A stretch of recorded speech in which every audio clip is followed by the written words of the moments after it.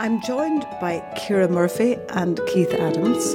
Both of you have just joined the Jesuit Centre for Faith and Justice, and you have different roles there. So I want to talk to you about those roles. I'll begin with you, Ciara, your title, your role and what you're doing there. So my title is Environmental Policy Advocate. I work with other coalitions such as Stop Climate Case Coalition to lobby the government for better environmental policy, but then we also have a communication role where we write articles for the Messenger and for our website, and also just try and communicate to people the importance of good environmental policy. And what about you, Keith? Yes, my role is social policy advocate, so I look after two main areas of penal reform and housing policy. And I suppose there's two main facets to the role would be producing original research in housing and prison policy, and then the second role would be more of the advocacy role, where I would be producing submissions to various government departments kind of prior to new policy in both those areas, and then also, similar to Ciara mentioned, producing a whole range of outputs from submissions right down to magazine articles, blog posts for the Jesuits website and various other outlets as well. So your backgrounds then, Ciara, you're an environmentalist. You did your PhD in what area? So I did my PhD in environmental microbiology in UCD. So I actually looked at how different disturbances impact the microbial environment in marine sediments. So I've always been interested in the environment, so I kind of wanted to work on more the advocacy side instead of the research side, as I thought that might be more to my skills.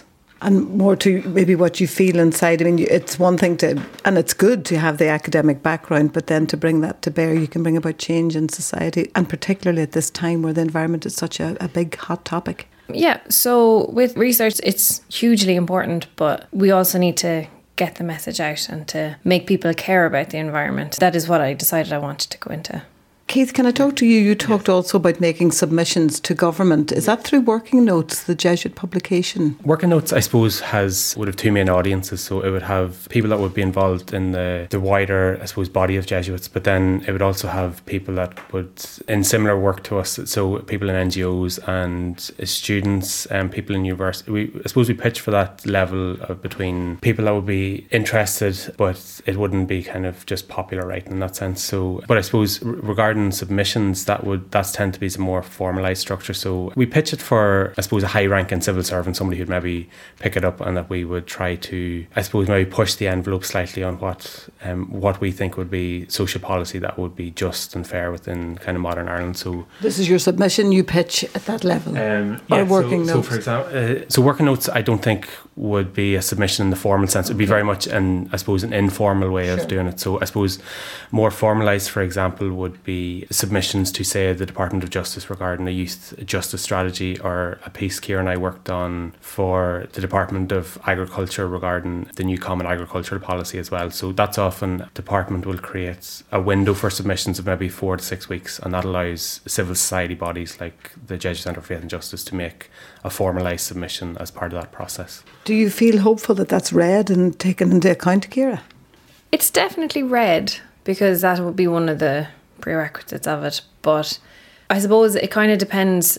You can tell if it's read or taken into account by what the policy produces afterwards. So historically, I know that a lot of the submissions that other groups would make, a lot of the recommendations wouldn't be taken into account, but that might change now as it's getting more awareness around the environment is getting bigger, so they might take into account more, I suppose.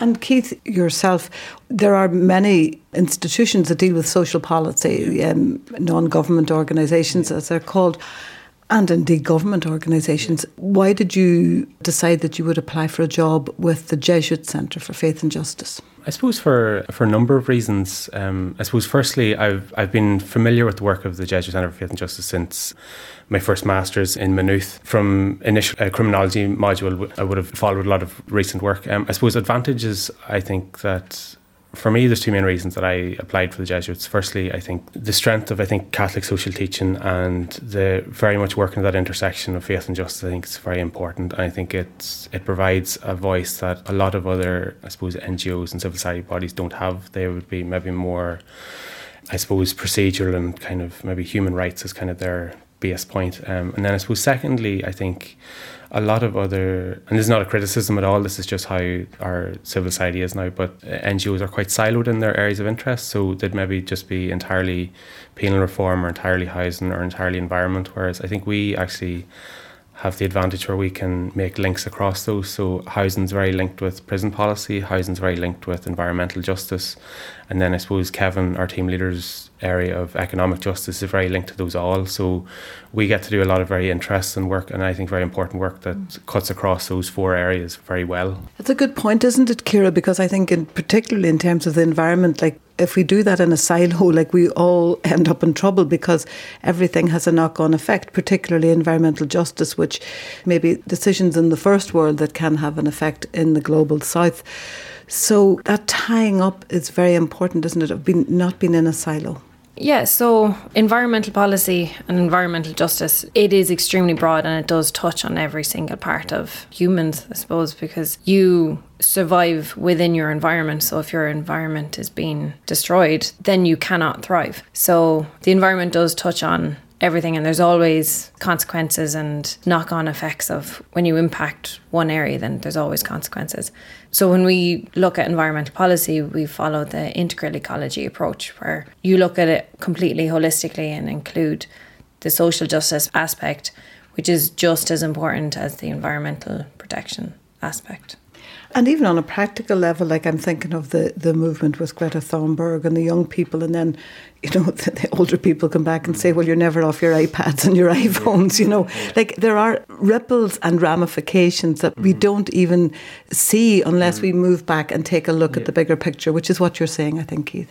Yeah, I suppose it's to have a sense of, I think particularly if we're thinking, I suppose, globally and about, I suppose, our relationship maybe with the global south, I think it's very important that we're conscious of, I think, the impact we have on the world as well, because I think we have, and I suppose what Greta Thunberg is highlighting as well is our high levels of consumption as well, the level we consume and the emissions we have will probably be largely, I think, protected from that. But I think people that live in the global south will feel the effects of that in a much more real way, much more quicker than we will. And I think we have, it's not just enough for us to talk about the rights that people have, but we have very clear responsibilities in that area as well. And I think it's important for us to press on people, and I suppose that's Ciara's work, and the work we do is try to really highlight the responsibilities we have. We can't just kind of say this is something that will resolve itself, that we might have the means to protect ourselves, but I don't think other people will necessarily.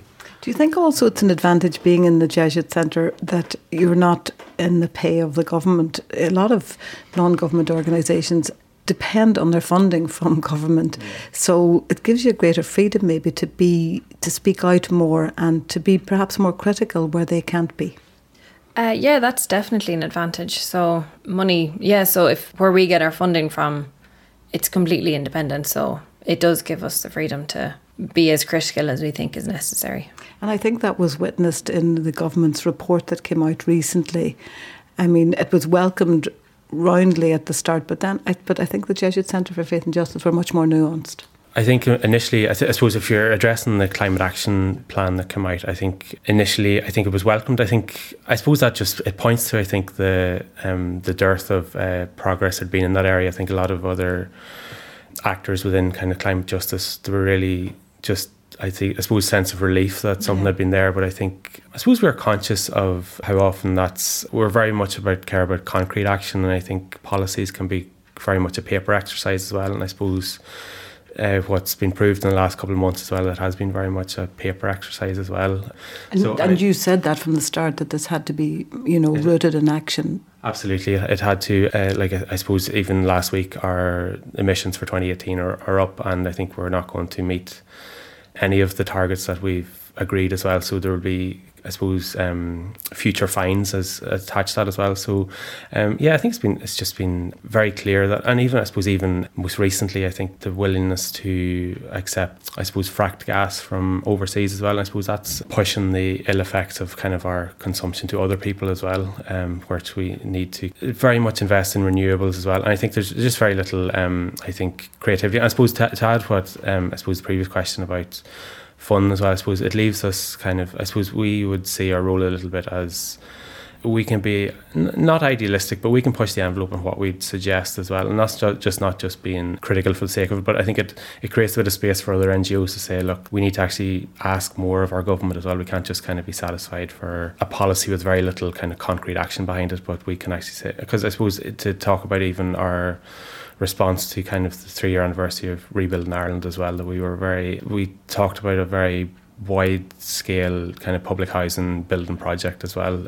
And I think some people had started that kind of prior to us as well, but I think to be very firm in that there is the current mix of largely private and very residual public building isn't working. So we were very strong that this needs to be a widespread kind of very concerted public effort, public housing effort. And so, yeah, I think not having, and also as well, I suppose, not having government funding or kind of, because often funding will rarely not have any strings attached to it. So it allows us to, like, we're also considering work on trafficking within prison as well. So we can actually push to the margins. Sorry, trafficking what? People that are trafficked that may end up within prison as well. So people that are already very marginalised kind of suffering further injustice as well. So I think it allows us to kind of, and I suppose that's part of the Jesuit tradition as well, is to go to the very marginalised as well, and I think that allows us to do that as well. So.